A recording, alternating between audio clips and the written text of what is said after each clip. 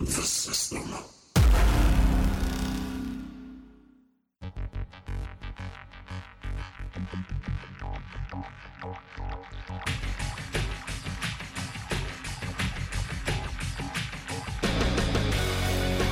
It doesn't matter what you think!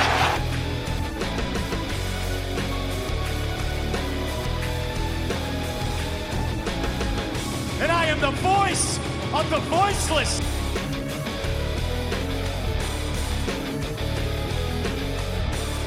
Ding dong! Hello?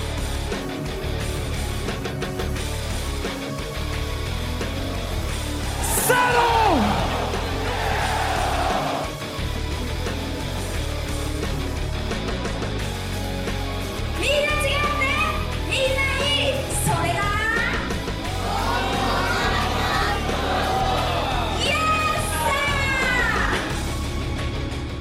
All right, so today is one day after AEW Double or Nothing, and with me once again is Robbie to discuss. Robbie, how you doing today?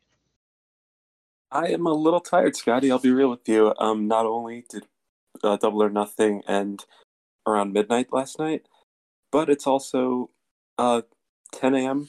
right now, so I think as we go along here, I'm going to get a little more into it. Maybe I'll get heated during one part or two, depending on how well you do your job, but we'll see what happens.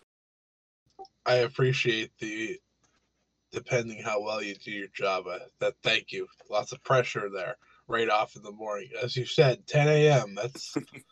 That's early to be talking, but you know what? I think this show is definitely worth talking about, and I think, we're going to start with the buy-in. And the buy-in, to me, might have been the best match of the night. Like, to me, it was between this and the world title match. So, it was Serena Deeb versus Riho for the NWA World Women's Championship, because, them and AEW switched the women's and world around, so that's a little confusing. But, man, I thought this match was absolutely killer. The crowd was hot for it. Riho was on the top of her game. Deeb was on the top of her game. What was your thoughts on it? Yes, I would say that this is one of those match of the night candidates alongside the three-way match that you mentioned before. And I would also agree that having the live crowd helps a lot. And this is going to be a common theme throughout the entire show, where the crowd would elevate matches that would have been good without them to a grander level. So that definitely helped. I also liked the fact that you had Serena Deeb playing the heel to Riho's babyface, because going into this match, I thought it was going to be a face versus face match, just based on their characters on AEW programming. So seeing Deeb play the heel in the match was very surprising. A good surprise, to be sure, but definitely a surprise. And I think that made for a more interesting dynamic in this match. Oh, I'm with you 100%. And I think something that I noticed in Deeb's Red Velvet match is that she was playing with the heel tendencies a bit more. Now, I don't think she fully embraced being a heel in that Red Velvet match, but here, oh my goodness, did she.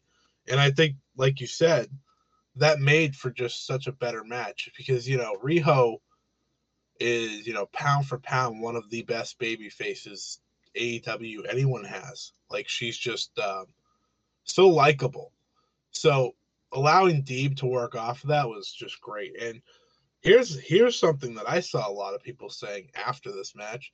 I'd like to hear your thoughts on it. A lot of people were calling Serena Deeb one of the best, if not the best, wrestler on the side of the United States. And I thought that was stunning because, Deeb's someone that was retired for the better part of the past couple of years, which is crazy.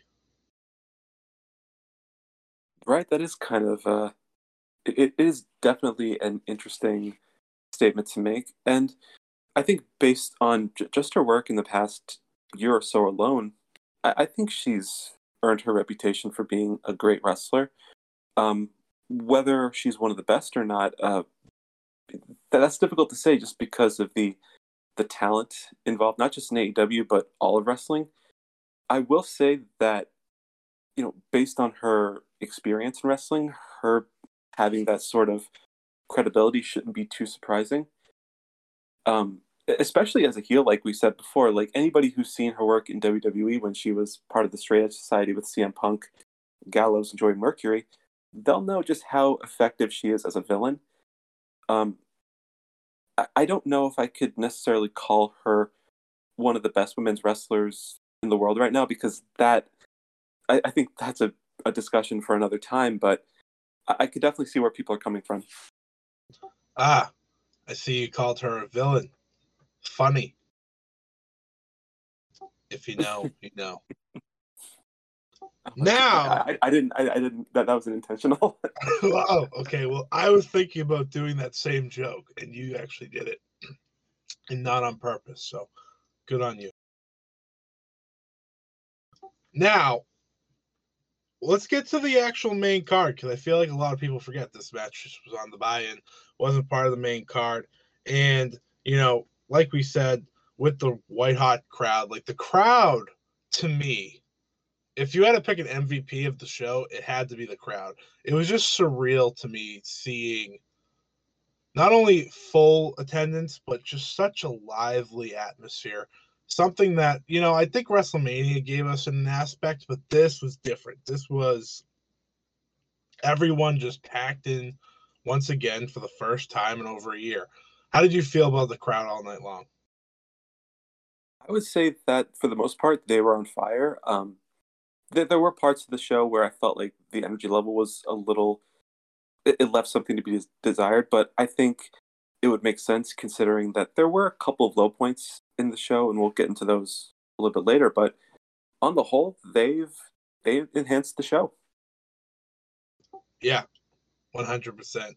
And it made me realize how much I miss crowds. Like, to me, watching wrestling over the past year, I don't want to say comfortable or accustomed to no fans, but I got used to it. And I definitely took it for granted, because when this all happened, I was like, oh, well, this just feels different. Everyone, picks up their game because of this. And the first match, more than anything, I think showed that when the crowds are there, you know who the biggest stars are. Hangman Page versus Brian Cage. Man, to me, this was the perfect match to open with on the main card. The only other match I would have considered probably is Sting and Darby, because of the fan reaction itself. What did you think of this one, considering it felt like they never slowed down? Hangman was over like gangbusters. Like, it was incredible. I would say this was a good match to open the show proper with, especially when you look at the crowd reaction, especially for Hangman Page. I mean, even before COVID, he was gaining a lot of traction as a babyface, as a fan favorite. Crowds love this guy, and now that we're back to a situation where we're having these more traditional crowds back, it's almost like it never left. They still loved Hangman. They still wanted to see him do his thing, and I would say that while I enjoyed this match as an opener, once again, it was made that much better with the crowd there. Oh yeah, because I feel like if you do this match without the crowd, it might not hit as well for me. Like, what they were doing is that I called it like the big spot match, where I feel like every few seconds, every few minutes was just a massive spot. Like, we had an F5 from the top rope from Cage to Page. We had Page catching Cage on, he tried to do the buckshot lariat, and instead he was caught and got hit by an F5 by Page. Then we had the Team Taz run-in, and ultimately we had the buckshot lariat that allowed Hangman Page to win. So for me, I don't have everyone do match ratings. I know that's not a big thing, but like, to me, this was one of the matches that really helped set a tone. I think the first two, especially, You expected a big night after all, and I think, this first match and the next match all set a great tone. And then after that, it was a bit tough.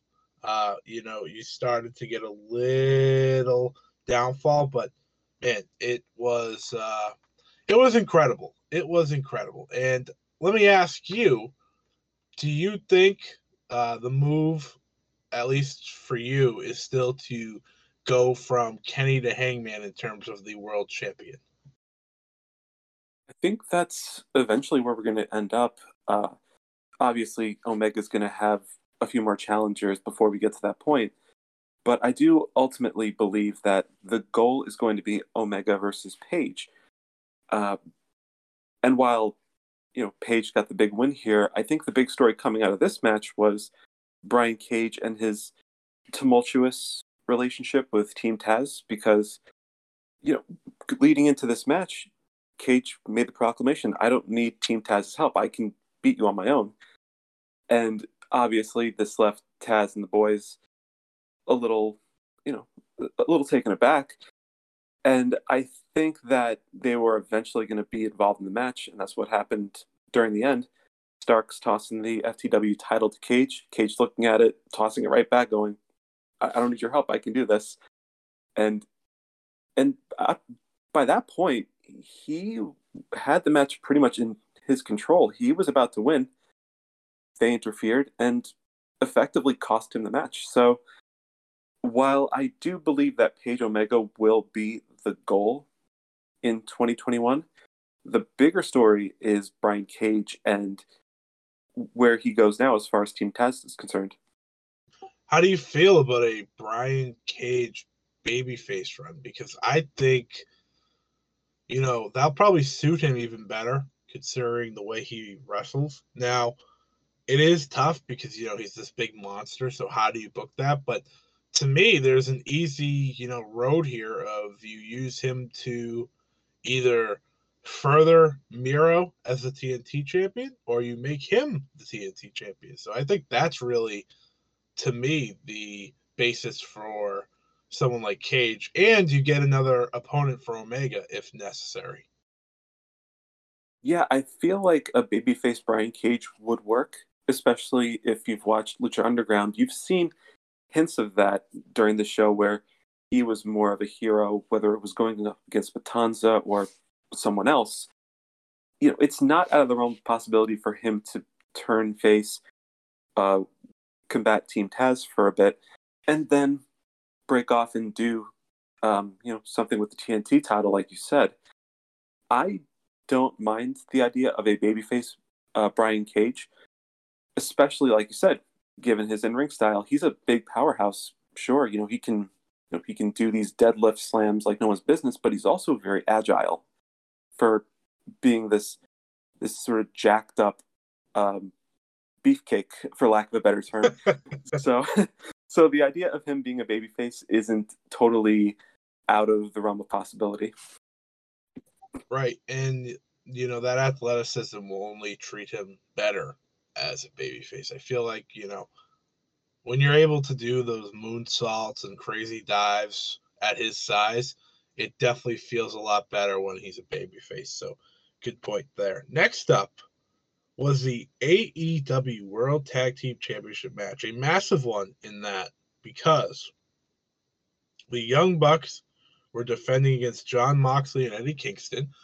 And to me, the idea of the fans singing along to Wild Thing was, enough to amp me up for this match, let alone that, hey, we have one of the best tag teams in the world, and we have the perfect duo of Mox and Kingston going at it. So let me ask you, how did you feel about this match? And do you have it as one of the better matches of the night? From the moment the entrances happened, I feel like Moxley, Kingston, and the Bucks had the crowd right where they wanted them. I loved the visual of seeing all these people in attendance, this packed crowd singing Wild Thing as Moxley and Kingston made their entrance through the crowd. Funny little thing, if you look close enough, you could see Moxley and Kingston carrying the shoes they stole from the Bucks on Dynamite. Just And I thought that was a funny Great little. It was a funny little touch. And when the bell rang, I think that you were given a very solid tag team championship match.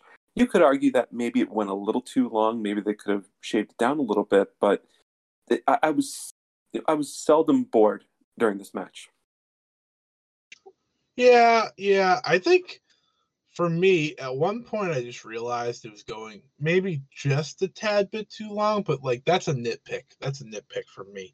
I think Moxley and Kingston work so well in terms of the babyface tag team. Like there was so many times that the Young Bucks were just pissing me off, which is their job, so that's good by them. I feel like a lot of people forget that that's the purpose of a heel nowadays. Like you're supposed to get pissed off by them, and you just wanted Mox and Kingston to steal those titles, and that's the beauty of a good match. You know, when the baby faces can get to a point where you're not only feeling bad for them, but hoping that they can pull off the massive win. My only legitimate gripe, though, with this match is the interference by Gallows and Anderson, which was quickly cut off. But this was now the second match in a row where we had some sort of interference, and it certainly was not the last on the night, as we have two more matches to come that had pretty big interference, at least I thought. But again, that's just a nitpick. Overall, I think what the Young Bucks are showing is that they may be, to me, I prefer their style as heels because they're just so hateable for so many people around the world. Why not embrace that? How do you feel about them as heels? As baby faces, when they started, I liked them enough. I definitely enjoyed their matches. Whenever they had a big title match coming up, I knew that it was something to watch. But I never felt as though I was attached to the characters, but more so the matches they were involved in. When they turned heel and joined Omega and the Good Brothers and Don Callis, things took a turn for the better. Because now you have the Young Bucks being very obnoxious, very arrogant, and you heard the talking heads like Paul White in those video packages saying, they've ignored or thrown away what brought them to the ball game in the first place, and that's true. You can definitely see how disingenuous they've become as these heel tag team champions, and even before AEW, if you watched their work in New Japan and Ring of Honor, etc., I feel like most fans would agree, even those that love the Young Bucks, regardless of their position, they'll agree that they're better heels than baby faces. Yeah, especially, you look at their Bullet Club time. That was always, to me, pretty enjoyable. And in our last word group chat, Will pointed out that they're really embracing the 90s Shawn type character and look, which for a lot of people would piss them off because 90s Shawn was just a great heel. So I thought that was a good little thing to point out. But yeah, to me, the match was great. And I don't know if this was just a me thing, but like the way the match ended, I could very much see Moxley taking off a little time, seeing that, Renee is having their kid soon. So the way they ended it with the multiple knees to the skull definitely could give him, a month or so off if they wanted to. Yeah, I would say that seems to be what they're doing. If what you're saying is true, that he's going to take time off to, be a supportive husband and father. What also surprised me was not only did Moxley take the pin, but he was the one who was on the receiving end of most of the Bucks' offense. And he was the one who eventually got the hot tag to Eddie Kingston, who came in like a house of fire and was taking care of business like he should have. That surprised me because, if I was going into this match, I would have thought it'd be the other way around. I would have thought that Kingston would be the face in peril and him having to claw his way over to his side to tag in Moxley. So that was surprising, but a good surprise. I like Eddie Kingston. I like what they've been doing with him as a babyface recently. I think that he's been able to show more of his personality there. And if the idea is that Moxley is going to take some time off to be a parent and Kingston's going to be the one to stick around for the long term, this was the best way to do it.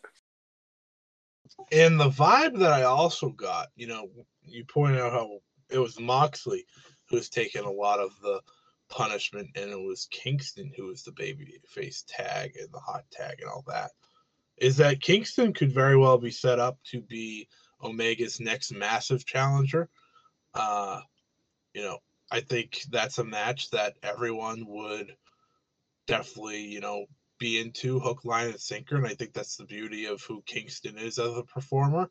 And I think Kenny's doing fantastic heel work that match could easily be the main event of All Out, and no one would complain. I know that's a little ways down the road, and this will likely be, the Kingston Omega potential match will probably be a, Fighter Fest or Fight for the Fallen type thing, but that's just something I think to keep in mind, because I know you were a fan of the Moxley Kingston match, and while their relationship probably helped enhance that, I think Kenny and Eddie could have a great match as well. Oh, dude, just the promos they're going to have, if that's the direction they're going, those alone are going to be fantastic, especially when you consider the contrast in personalities that you have at play here. With Omega, there's definitely a more outlandish, almost cartoony movie villain style way that does his promos. I think anybody who's seen his promos will, I guess, understand what I'm talking about here. He's very much an outlandish promo when he's a heel. Meanwhile, Kingston is very gritty. He's very grounded, but he's never boring. Everything he says comes off as real. So when you have this sort of contrast between this sort of animated villain and a working class hero type, it'll make for a very interesting dynamic. Yeah, and him not having backup will only enhance that as well. Now, let's move on to the Casino Battle Royale, where the winner would earn an opportunity for the AEW World Championship. And let me just add, so before we get into reviewing, I want to remind the people that both me and Robbie predicted Christian Cage to win this match. And Robbie predicted Nick Gage to be the Joker. I predicted Rich Swann. We were all wrong. We suck, dude.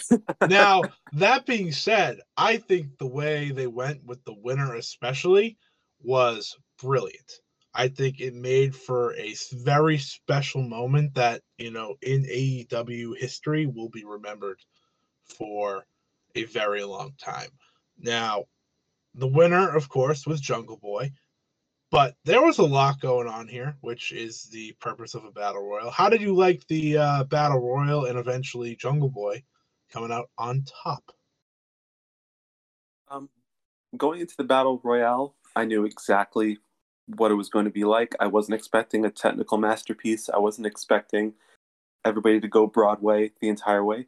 This is a chaotic, frantic match where, you can expect a bunch of surprises. You can expect temporary alliances made, and hopefully a feel-good ending, which I think that AEW accomplished on all fronts when doing this match. I like the idea of Jungle Boy being the one to emerge victorious. I think that as much as I like Christian Cage, and I do, and I feel like eventually he's going to have a title program down the road, it was good to finally have Jungle Boy get his moment in the sun, especially when he's had these big matches and always come up short. I think that him winning the Casino Battle Royale was a very good, I wouldn't say end to the feel-good story, because obviously Jungle Boy has a long ways to go as far as his career goes, but it's a high note. What was the most telling to me was, when we got to the final two, it was Christian Cage who was getting booed in honor of, Jungle Boy instead. Like, I was stunned. Now, because, Christian Cage, as we know, didn't wrestle for 7 years. Like, I thought he was going to come back and have all this hype. And he did, his entrance, he was huge. Like, everything he was huge for. But when it came down to him and Jungle Boy, it was all about the new blood, which I guess is really good to see. Now, if they had to call an audible, oh well. I think Kenny and Jungle Boy are going to have a showing. I think that Jungle Boy is only going to look better and better every single time he gets these opportunities.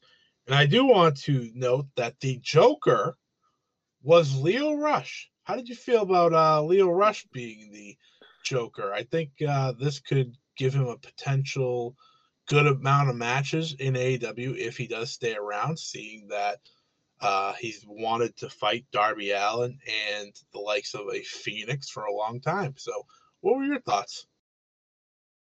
Obviously, didn't expect Leo Rush to be the Joker in this one. I didn't even know that he was even in talks with AEW to do appearances, but I didn't mind it. I liked it. I like Leo Rush. He's been doing some great work on the indies ever since he left WWE, especially for GCW. Great wrestler. I don't think that he was nearly as successful as he should have been in WWE. I think that leaving that company and going off and doing his own thing was the best thing that could have happened to him. And also, him being the Joker card entrant in this match was perfect. And I know it's going to sound like I'm talking smack about Leo Rush. I'm not, but I feel like a spot like that should belong to somebody who's popular, but not necessarily a top tier like superstar caliber wrestler like a Bryan Danielson or Samoa Joe, which were some other names I've seen floated around online before the show. And while I certainly wouldn't mind seeing either of those guys in AEW, the thing is that with this Casino Battle Royale, not only is it not the main event or one of the featured matches of the night, but you also have to share real estate with other wrestlers, which diminishes your presence in the match.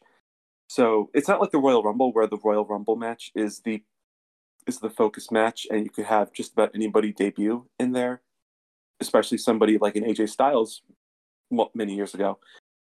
This is a match where if you're going to have a surprise entrant, they should be popular, but I don't necessarily think that they should be on the level of a Danielson or a Joe. I like Leo Rush once again, but I don't see him on that level. So him being in this match as the Joker, perfect. And once again, I know it sounds like I'm slighting him a little bit. I'm really not. I'm just sort of looking at it realistically and seeing Leo Rush as the perfect candidate. Perfectly well said. Like, I didn't think about that during the match or after, and I think that is definitely a really good take there, because I agree that you don't want a Bryan Danielson or a Samoa Joe or even an Andrade to debut in such a match. Like, I feel like those three names especially are so big for others that, like, maybe a Casino Battle Royale where it's not at the level of a Royal Rumble would be like, oh, well, okay. And then you kind of move on. So I'm with you there. I think that was a really good point, but happy for Jungle Boy. And now let's get to the worst match of the night. I mean, I don't know if it was your worst match of the night. It was certainly mine.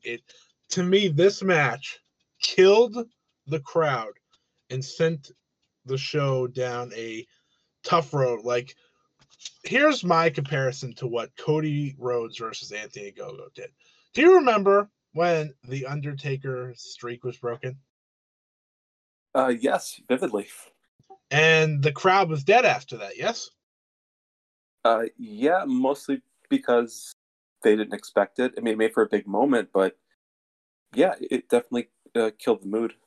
Right. So while this match had nothing in the sorts of epicness that the streak ending was, I got the exact same vibe and sense of the crowd was killed from this match. And it's because of the way it went. Cody Rhodes, the American Dream, whatever you want to call him, fighting off with Anthony Ogogo, a man that was only had 2 wrestling matches going into this, but you knew that AEW was really high on him. So to me, this was a big match for him. And I was like, okay, while we both picked Cody to win, I felt like Ogogo needed it the more the night went on, the more the match went on. I don't know if you got that feeling, but man, I just thought this sucked the life right out of the building for a bit there. Like the 2 matches after this, I think really suffered from that. And it wasn't until the end of the women's title match that the fans got back into it. Now, I don't know if you think the same. I'd love to hear your thoughts. Okay. Oh, Jesus Christ. Okay. And no cursing at me this time. Okay. I'll be on my best behavior. Yeah, when I was looking back at this match, just to put down some notes, I was surprised that this match went almost 11 minutes because to me, it felt twice that. It just, I felt as though I grew a second beard watching this match. not a good match. This was a fine TV match, I guess, maybe. But when you're talking about a pay-per-view, especially the first AEW pay-per-view with a more traditional crowd, you expect something at least a little bit better. And I don't think we've gotten that. And I do think that it comes down to a couple of things. First off, Anthony Ogogo. I like him enough. I think there's a lot of potential there, but you also have to keep in mind he's still fairly new to this. He's only been doing this for like a year and a half or so. He's still very green. So the idea of putting him in this match, you would expect them to protect him a little bit better and make sure that he's showcased in a positive way, which I don't think that they did. I think that they didn't do him very much justice. I also, with Cody Rhodes, he got a great entrance before the match started, which is great for him. But man, it's like, okay, the entrance is great. Then the bell rang. And that's when this match kind of fell off a cliff. And, it sucks. I feel like I want to muster up more energy, but it's not like me talking about the promo that Cody cut, right? Where it just like made me feel insulted. This just bored the hell out of me. And I'm glad to know I'm not the only one. So if nothing else, I feel like I can at least get some sort of comfort knowing that I didn't suffer alone. Yeah, I'm so happy you didn't suffer alone. Yeah, I got to suffer right there with you. To me, a lot of it was flat. Like, I don't know if that's necessarily the right word, but like the American Dream aspect, like that, of course, did not play into it at all. He just got called the American Dream one time, and that was that. And then the end of the match just happened. Like, when Cody hit the vertebraker, I was like, oh, cool, Gogo's going to kick out because we've seen Cody hit the vertebraker before. That's never won him a match. That I don't recall that ever winning him a match because, it's always been crossroads or bust. Like, that's just how finishers work. And then when the vertebraker was hit and Ogogo didn't kick out, I was like, oh, okay. So this is how we're doing it. And Ogogo hit multiple strikes to the stomach on Cody, right?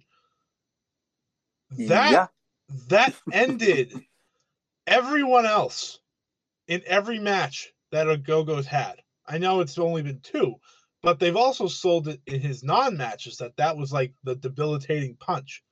So when he hit it right off the gates, I was like, oh my God, Ogogo's going to win this right now. Just exactly how I wanted it. And then Cody kicked him. And that's where the fun ended. And it was just, I think you saying it was a TV match is great. I want to go one step further and say a dark elevation match is what this could have been. It just wasn't good at all. Should not have been on pay-per-view. So I was being generous calling it a TV match. Okay. Yeah, But you sure were. It just it didn't like I watched a better match on Dark Elevation this week. Like that's what I got out of it. Like I watched Rocky Romero and JD Drake have a better match than what I saw here in the main event. Now, don't get me wrong, those two are professionals and they're great and debatably both better than both guys in this match. But like for a pay-per-view match, you need to deliver. And I think it's wrong to fault a Go-Go. And it's also kind of wrong to fault Cody because to me it was the length. The length was just ridiculous here. Like you brought up, like I would have thought this went 5-6 minutes of just like back and forth, or a Go-Go hits him with one fist and it's over.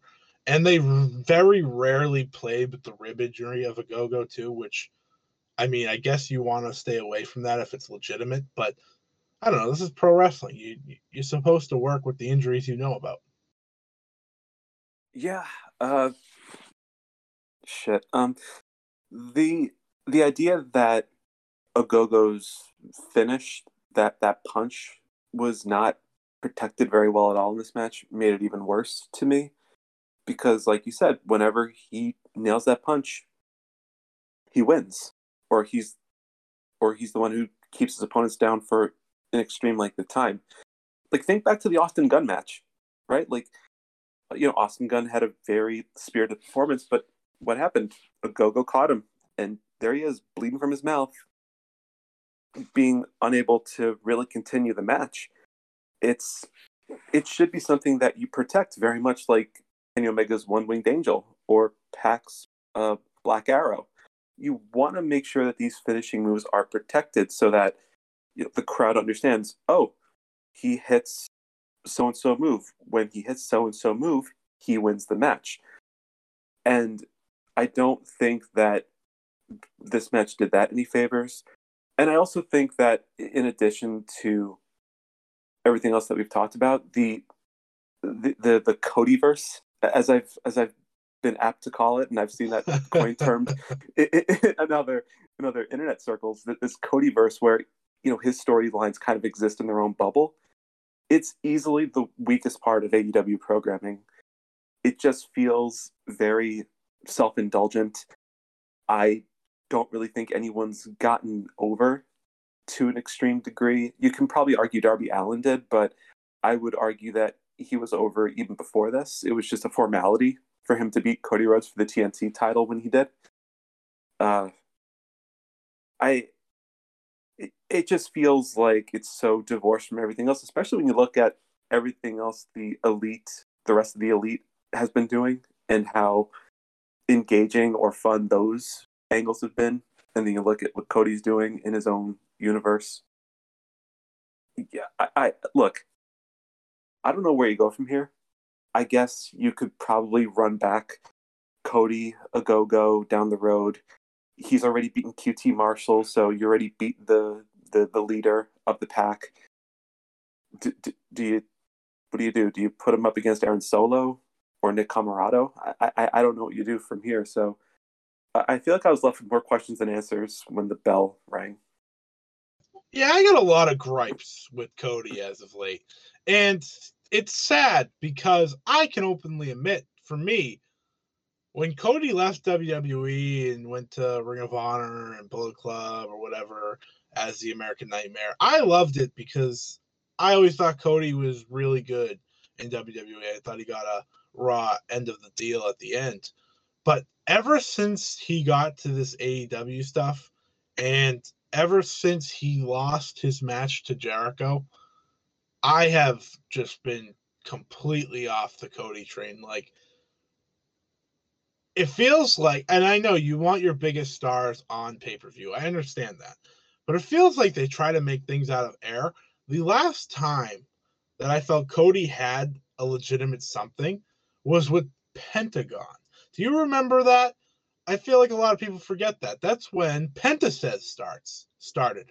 And they just kind of dropped it. Like, Cody beat Penta, but Penta then beat him up after the match, and then they just let it go. And I was like, what? Why?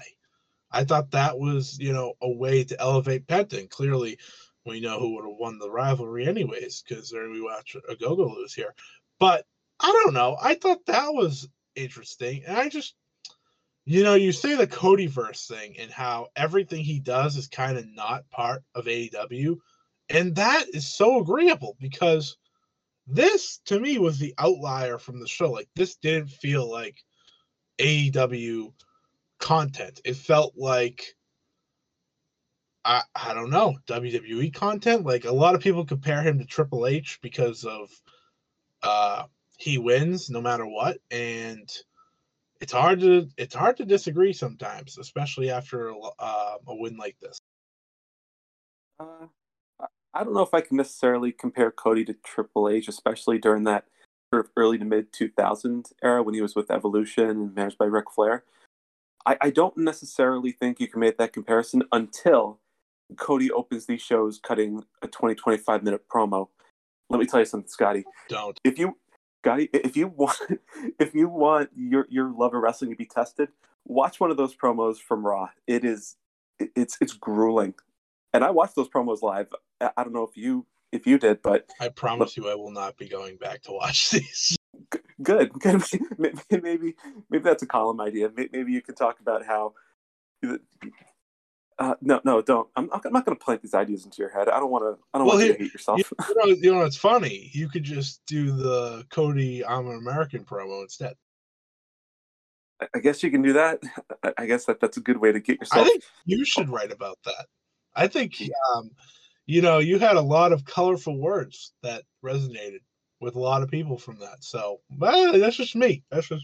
Now, I guess when I said the Triple H thing, I vividly just remember him beating CM Punk when CM Punk was at the top of his game, and that still angers me to this day. But whatever. Why do I get so worked up? The rest of the show was good after this. I guess I just shouldn't care. Yeah. Yeah. Please don't go back and watch those promos. Don't even do it out of curiosity, and don't ask me to write about Cody's American promo because, like you said, you have enough material on your show to last you. Just point your listeners in the direction of the show and go, hey, here's my part-time podcast co-host going completely off the rails. It's funny shit, I promise you. All right, one word of how this Cody and Go-Go match made you feel, and then we'll move on. I'll give you two. Wet fart. All right, that's perfect. Now, speaking of wet farts, let's get on to Miro versus Lance Archer. And to me, when it comes to letdown of matches, this was my letdown. And I don't know why.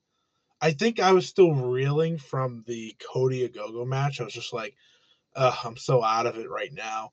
And I think the fans were out of it too, because, Miro and Lance Archer, I think, could put on a lot better match than they did here. And I think the crowd could have helped them a lot more. And I don't know. This match was clearly a way to get Miro over. And as a Lance Archer fan, I was a bit upset at the end, but I understood it. What were your thoughts on this one, the TNT Championship match? Yeah, very underwhelming. Like you said, given the talent involved in this match, I expected a little bit more. Miro, when he's on, he's very good. I would say that he's even great. Lance Archer, I'm a fan of. I enjoy his intensity, his skill. So I would have expected this match to be a lot better than it was. And it just wasn't the case. If anything, Jake Roberts' involvement in the match was the highlight. Yeah, when the snake got thrown, that was awesome.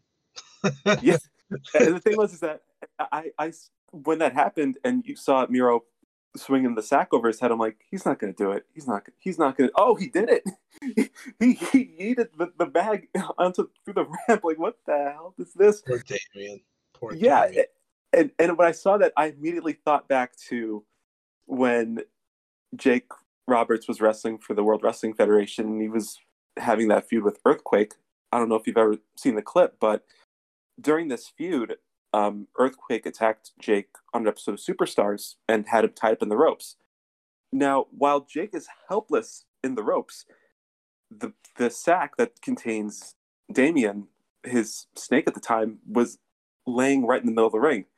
And here's Earthquake stomping around the bag, like doing his signature pose, because that's what he did back during those days. He would just stomp up and down to really, give the impression that he was this big, larger-than-life character.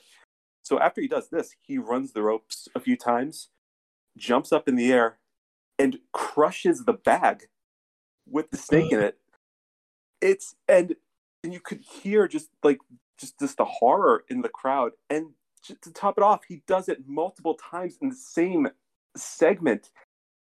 It is like, imagine being a kid that was watching this. This would have traumatized you. This is probably one of the more traumatizing segments in wrestling history, right alongside Jake Roberts sticking his snake on Macho Man's arm and the snake biting down on his bicep. And yes, I understand the irony of Jake Roberts being part of two traumatizing segments during a similar era in wrestling. It's not lost on me. The irony is not lost on me at all.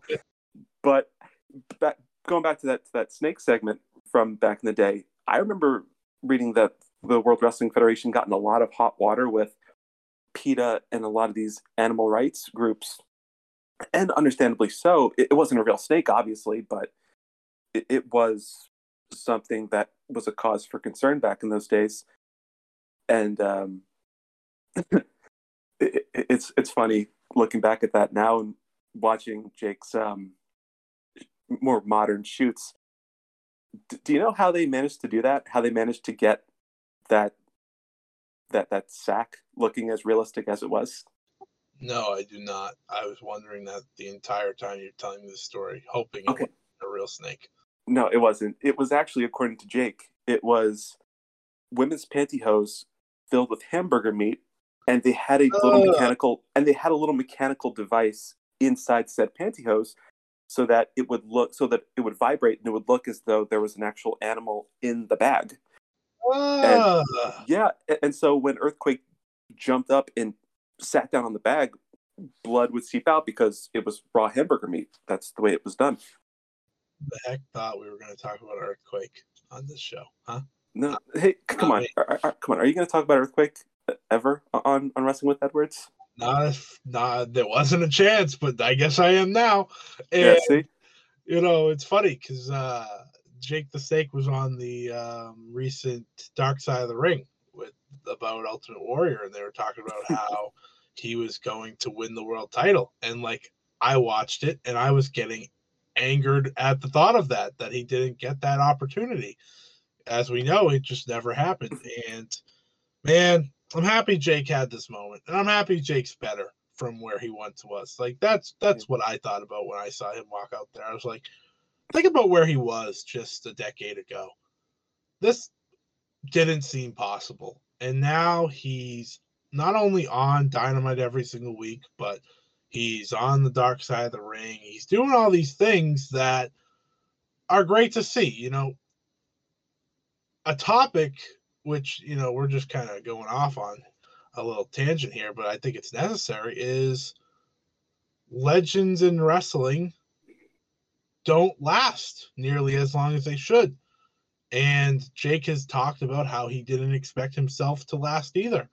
And I'm very happy he did. I'm very happy he's still around because, man, Jake is just one of the best promos still, which is just incredible. And I think he adds a lot to Lance Archer's act. That being said, Miro's destruction of Lance Archer hurt me inside, and that's that.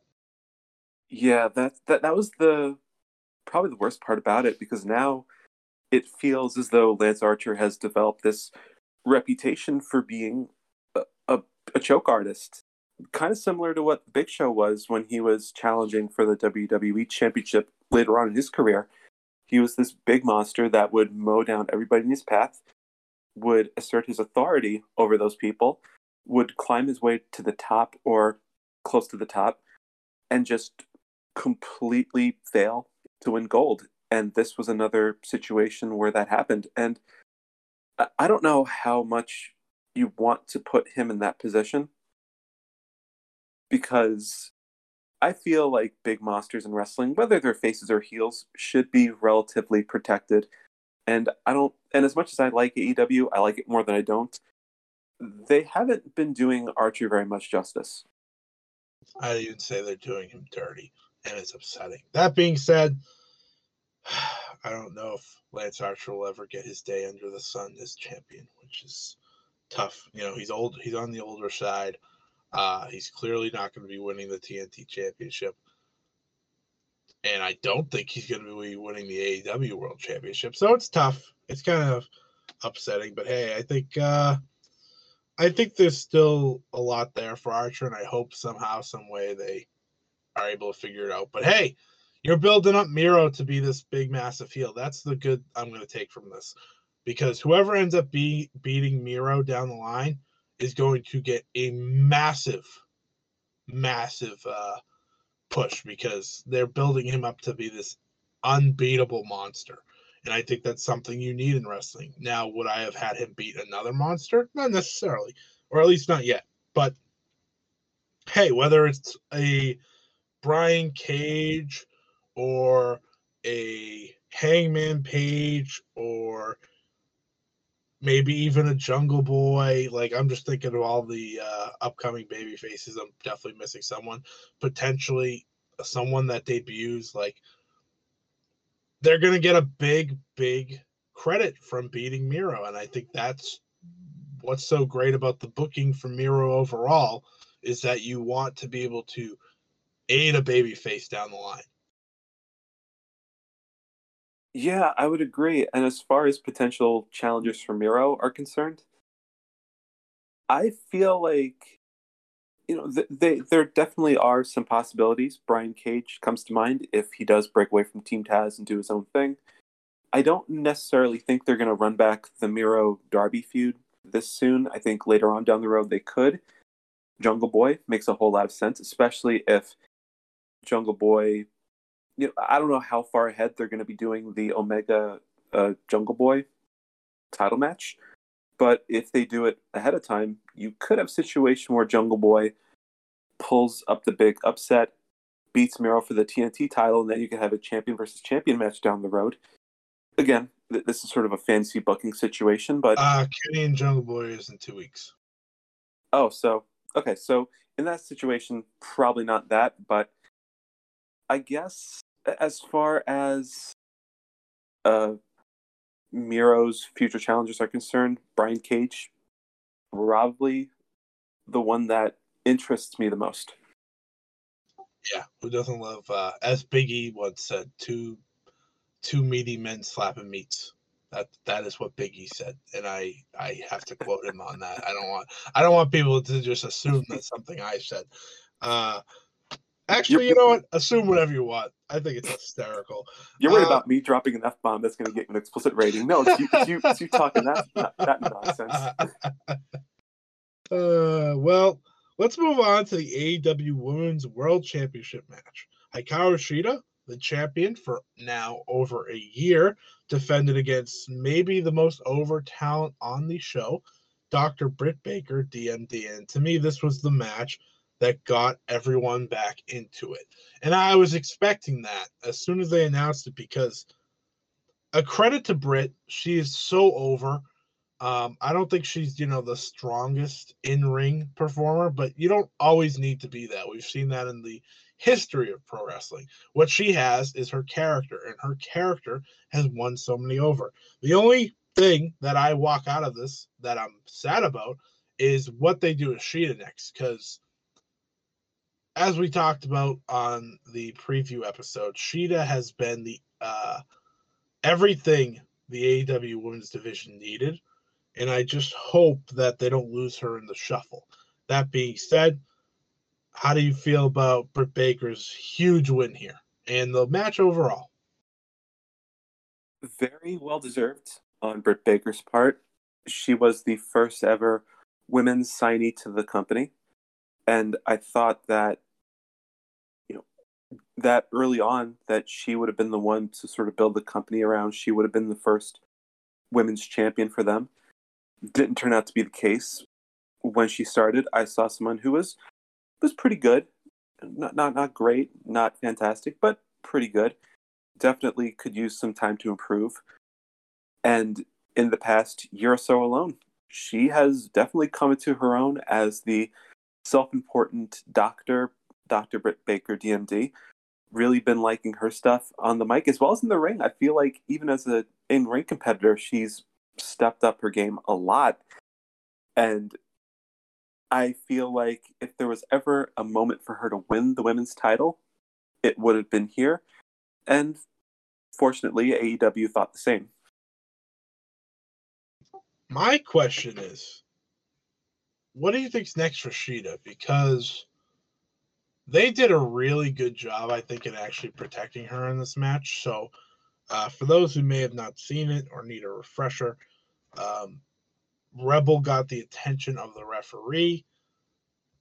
Britt introduced the title belt into the match, giving Shida the curb stomp on top of it. It allowed Shida to kick out, but immediately after that, she put on the lockjaw, which resulted in Shida tapping out.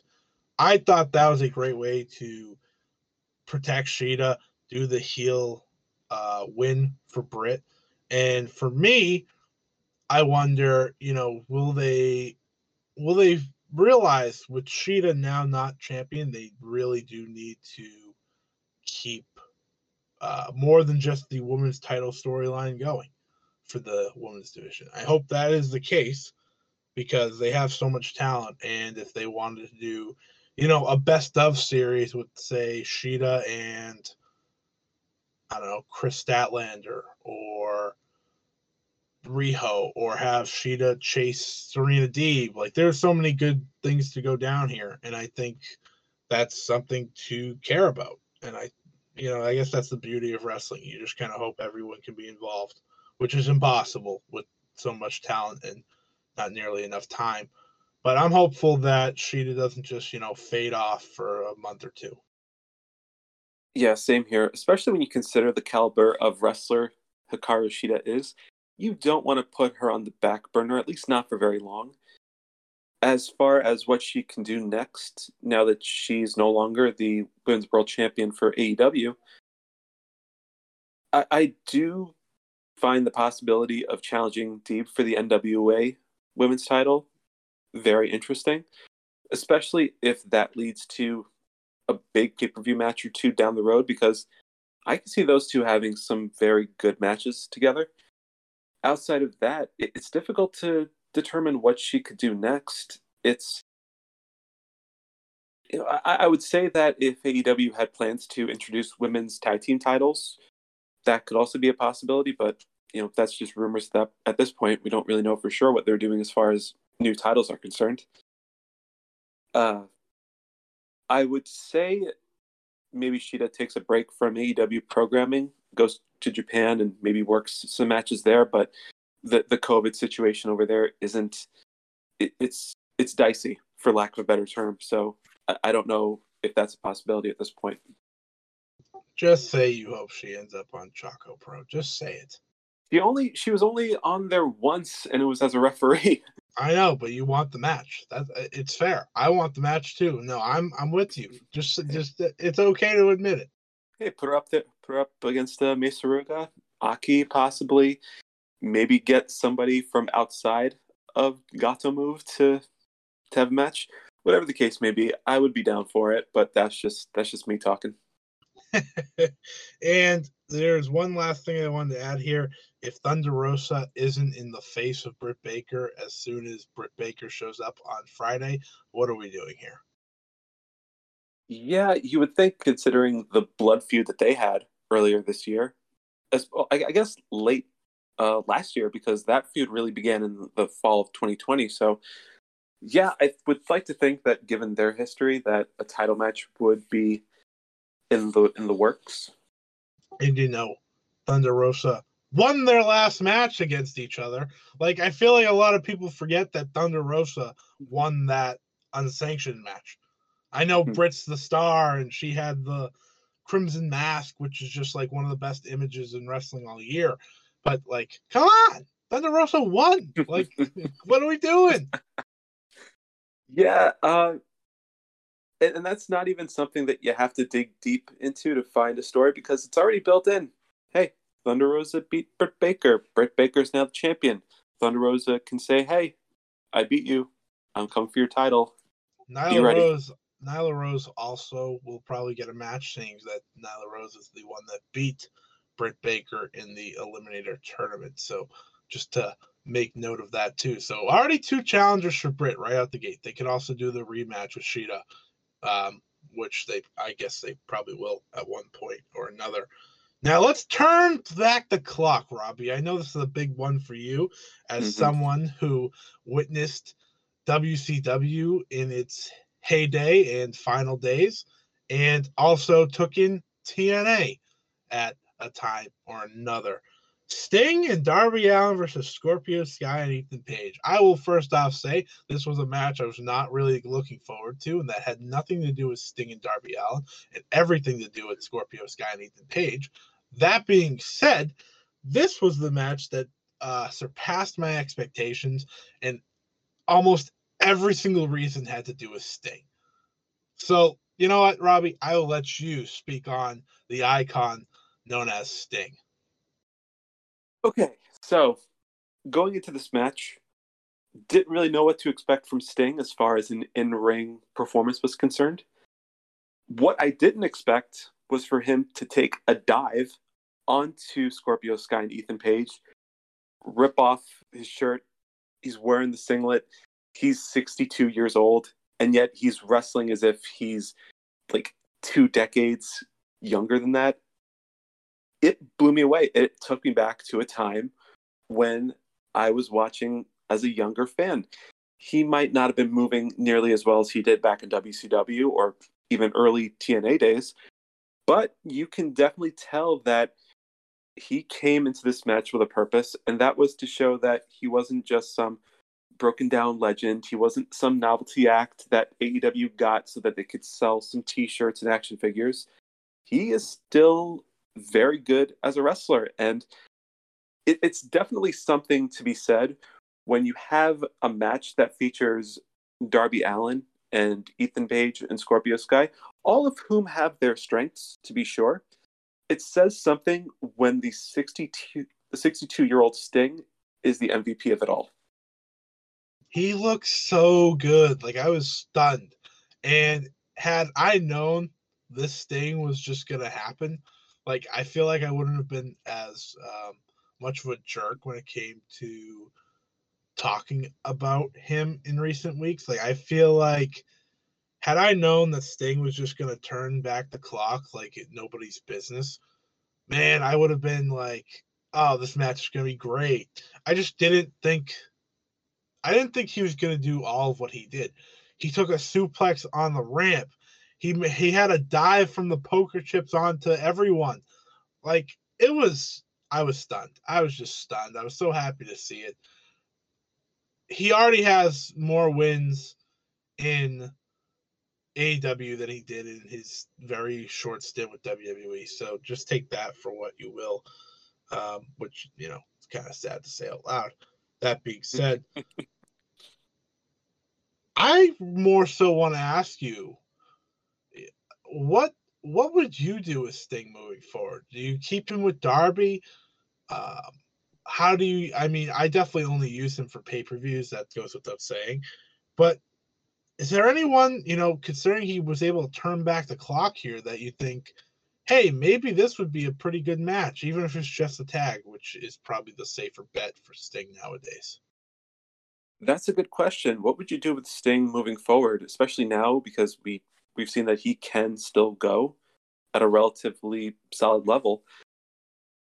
And I know this sounds very, I guess, hypocritical, especially considering how much we've crapped on him.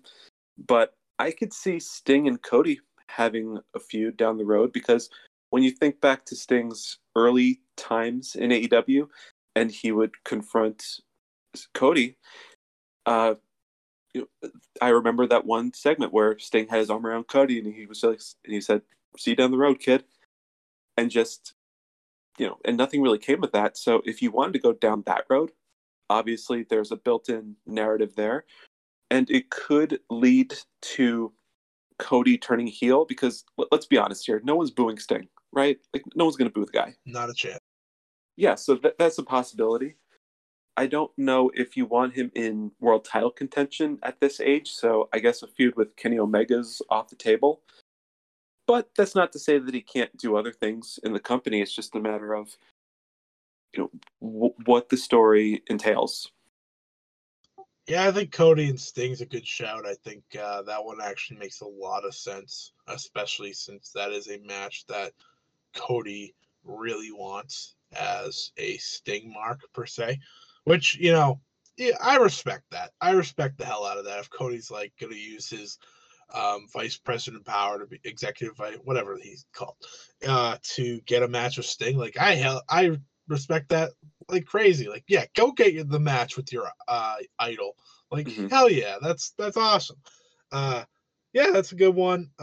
Something I was thinking about was, he can just continuously team with Darby, maybe have a little tag title match with the Young Bucks, perhaps. Maybe.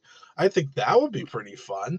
Now, you have Darby to take a lot of the fall, which is always brilliant.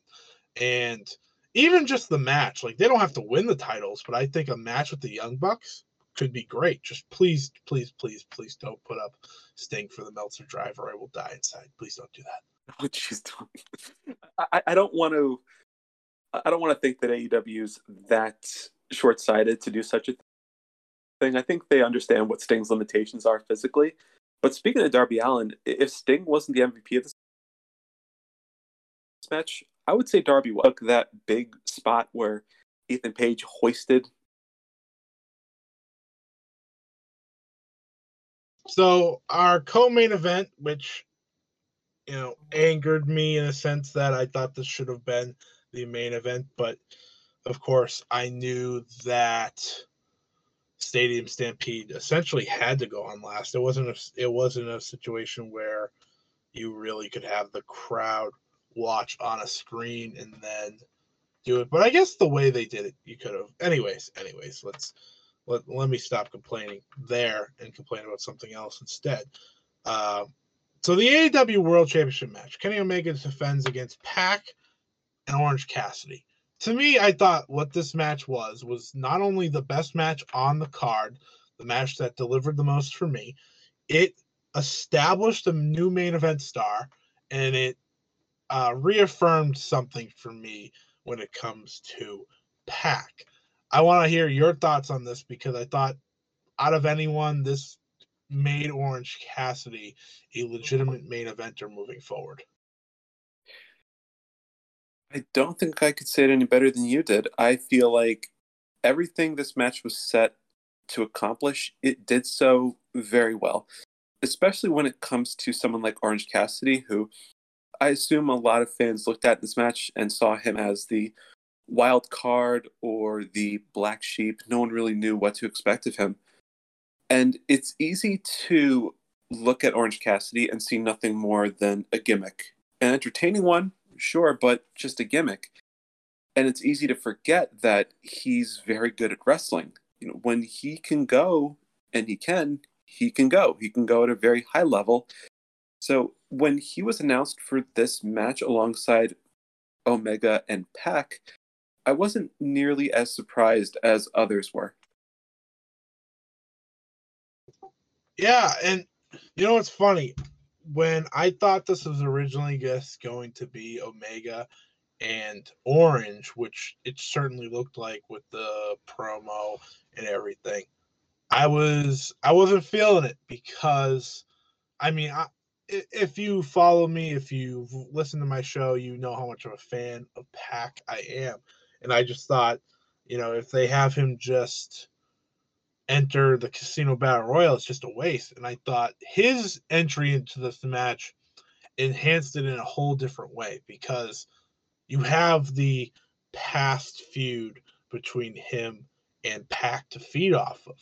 And then you have this new feud that's bubbling between Omega and Cassidy. And the way they planned out this match, for my money, was, perfection. I thought the idea of having Cassidy come so close to winning the gold was perfect. That's a lot to ask for. But with the fans on his side, the way that Pac was able to not only sell for both men at points, but also just give it right back to both. I really thought this was, everything you could have asked for in a world title match on a pay-per-view.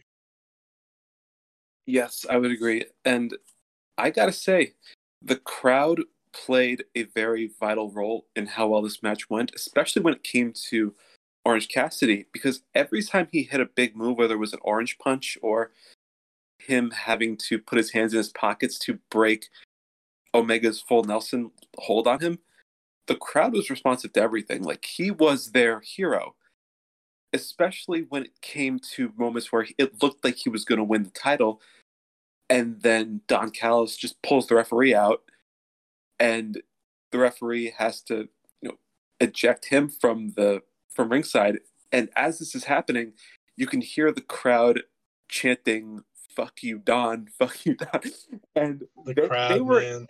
They were into it, man. And they not only did they like the show, but they loved Orange Cassidy, and I'm sure there were a number of them that hated Don Callis at that moment. Speaking of which, you want to talk about hatred, man? You got to find someone in life that loves you the same way that Tony Schiavone hates Don Callis, because the commentary between those two has been fantastic. Yeah, Schiavone's really fantastically made his commentary amazing when the Elite are wrestling. Like, he hates them. Oh, and MJF. Like, he is very open on hating all of them, and it always leads to just some fantastic banter, because I think there was a point where Tony said something about either Kenny or the Young Bucks early in the match. Jim Ross was like, he actually played along and was like, wow, all right, well, just don't hate someone as much as Tony does, or something like that. And I just laughed at that. But yeah, that was a great point. And for me, again, this match reassured something that I've fully believed in, and that is that Pac is AEW's most complete performer. Not only is he one of their best promos, but he is one of their best in the ring every single time. His ability to be methodical but also fast paced is incredible. And I don't know how long you go without putting a title on this man. Like, he doesn't need a title to feel important, but there will be a time where you just want to title this guy up in some way, shape, or form, whether it be trios or AEW World title, which I think he'll hold down the line, or TNT title. Like, that is something you want Pac to have sooner rather than later. Give him a direction moving forward. Yeah, I would agree on that point too. It's funny because, to me, I've made it a point to say that Brian Cage feels like this perfect balance of power and speed. But I think that Pac has him beat just because there is that added intensity and, that visceral approach that makes him that much more legitimate and entertaining to watch. And I could also see if AEW does introduce trios tag team championships, which it seems to be one of those prevailing rumors. Death Triangle could very well be in that spot. They could very well be the first champions, and you have some decent challengers for those titles as well. Matt Hardy and Private Party, Jurassic Express. So there are possibilities there if that ever comes to fruition. Yeah, I just want Death Triangle to have direction. That's what I ask every single week on this podcast. every single week on Twitter. That's all I want. That is all I want at AEW. You can do whatever you want else. You can have, never mind.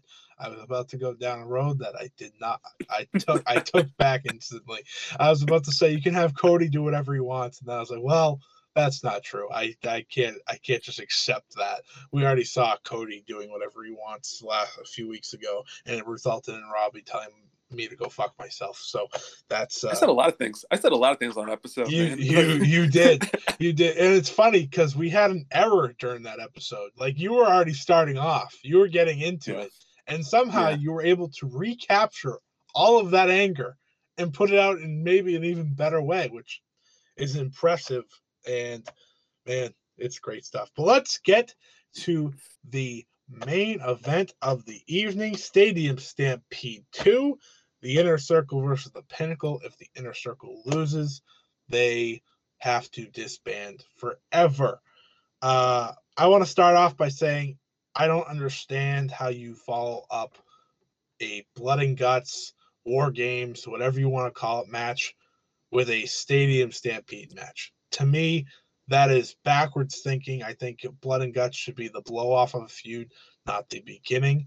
And following the result of this match, I don't know if this was even the end. So how did you feel about the match itself and the result?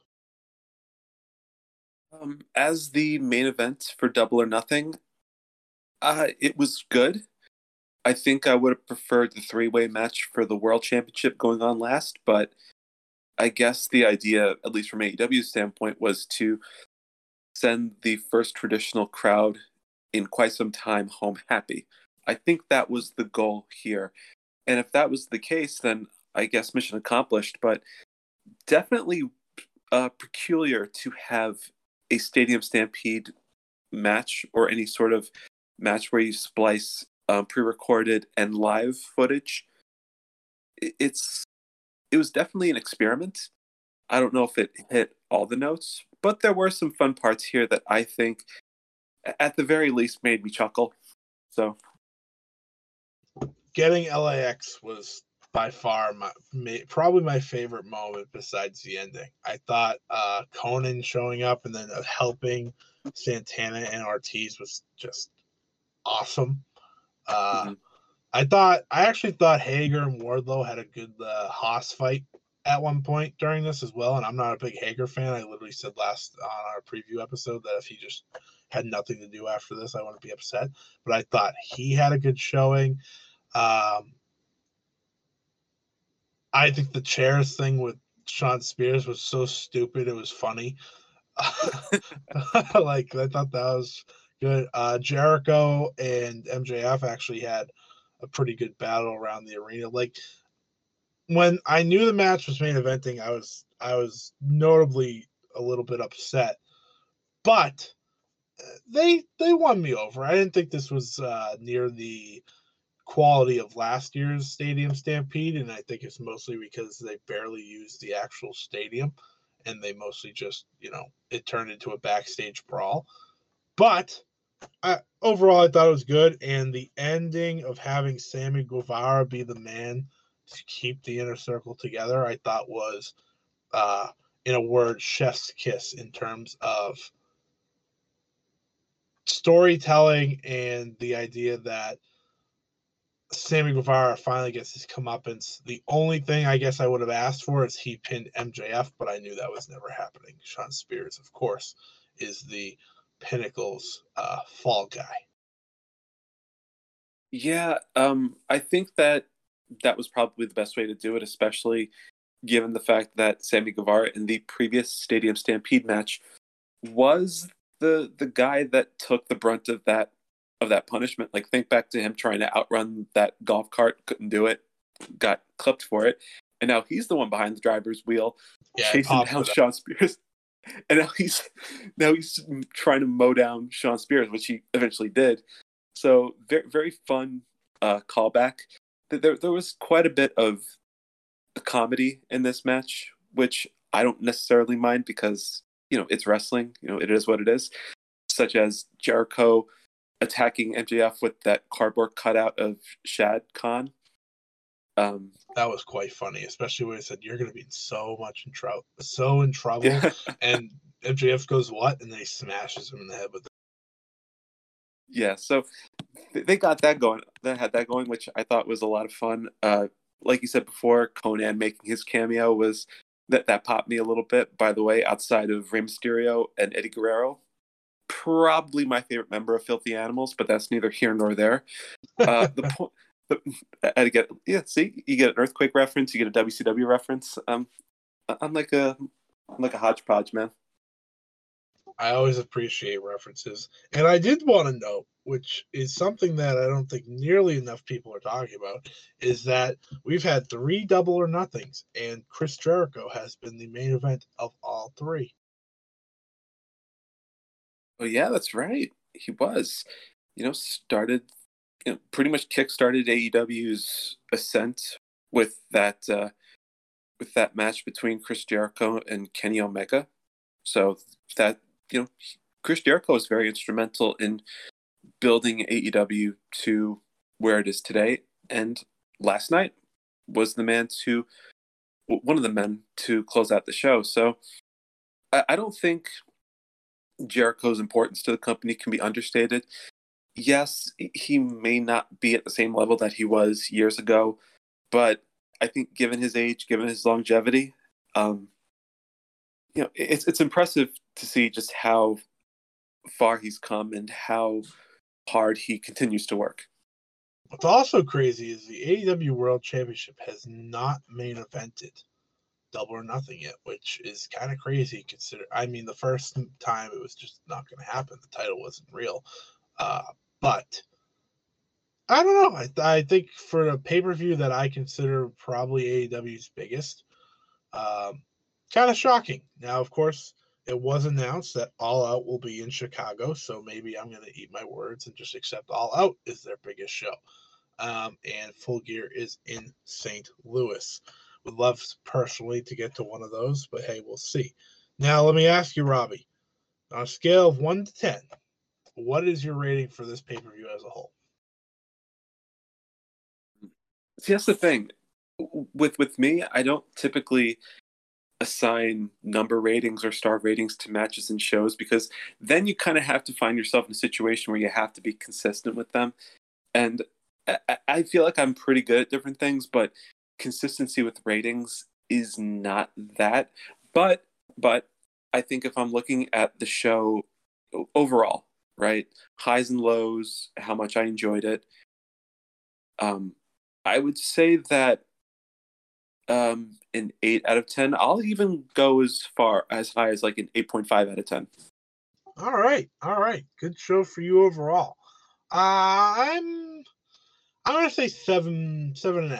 I think there was a lot of good that outweighed the bad here.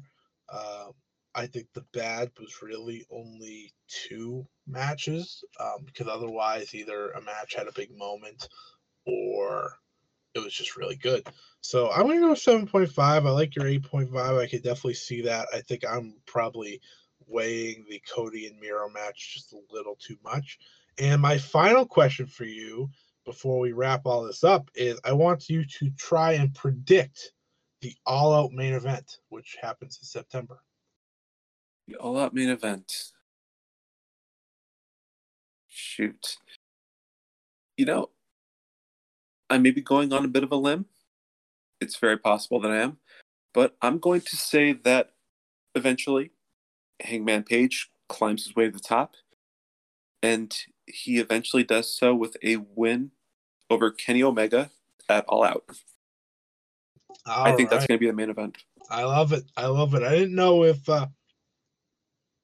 you would go with that or Full Gear. I've been kind of back and forth, but All Out in Chicago, that's, still 4 months down the line. I definitely feel like that's a reasonable spot. I mean, it's 3 months down the line because it's the end of the month, but man, that would be great. I'm with it if that's what they go with. I'll try to give something different just because that's the purpose of the show, even though I agree with you. I'll say they do Kenny and Christian Cage at that show. I think they'll hold that off for that show, and then we'll get Hangman at Full Gear. But I'm hoping you're right, because with the full crowds back, Hangman's going to only get hotter and hotter, and I think the fans are going to be buzzing for that match come All Out. Robbie, as always, thank you. Let me ask you real quick. You have any remaining thoughts or anything on the pay-per-view? Well, as far as my closing thoughts are concerned, generally speaking, very solid show. I feel like the low points of the show were definitely low, but they didn't last too long. Like you said before, there were really only two, difficult matches to sit through, those being Cody Agogo and Miro Archer. And even then, those were the two shorter matches of the night. So I guess I didn't weigh them as much for those reasons. So it is what it is. Generally speaking, I liked this show. I like that we're finally getting these crowds back. They definitely make a difference. It's good that we finally have that sort of organic response that wrestling needs. All I ask is that people attending these shows be safe, follow any safety guidelines that these venues set up, and enjoy yourselves. Love that. And I actually just thought of one last thing. I saw a lot of people call this their show of the year. Would that resonate with you as well? That is a good question. I don't know if I can call it that, because we are still, we're like halfway into 2021. So it's a little difficult for me to say whether this is going to be the show of the year. Do I think of it as a contender for that title? Yes, I definitely think it is. Me too. I think I've seen maybe one or two shows that are maybe better, but I mean, in the end, wrestling is all of opinion. There is no right answer necessarily, unless it's my opinion. Usually those are right, of course.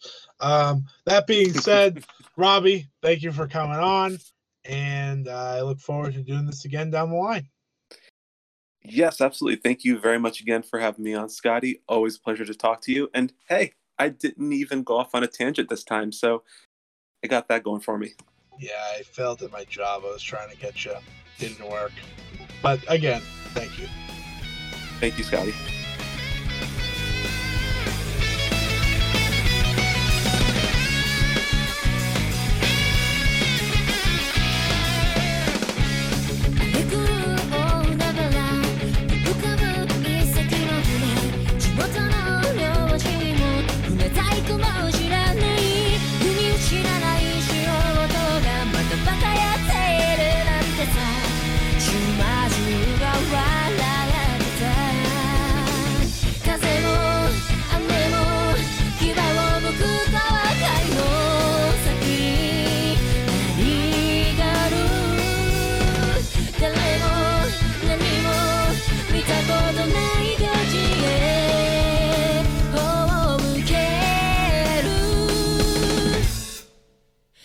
また美学でしょう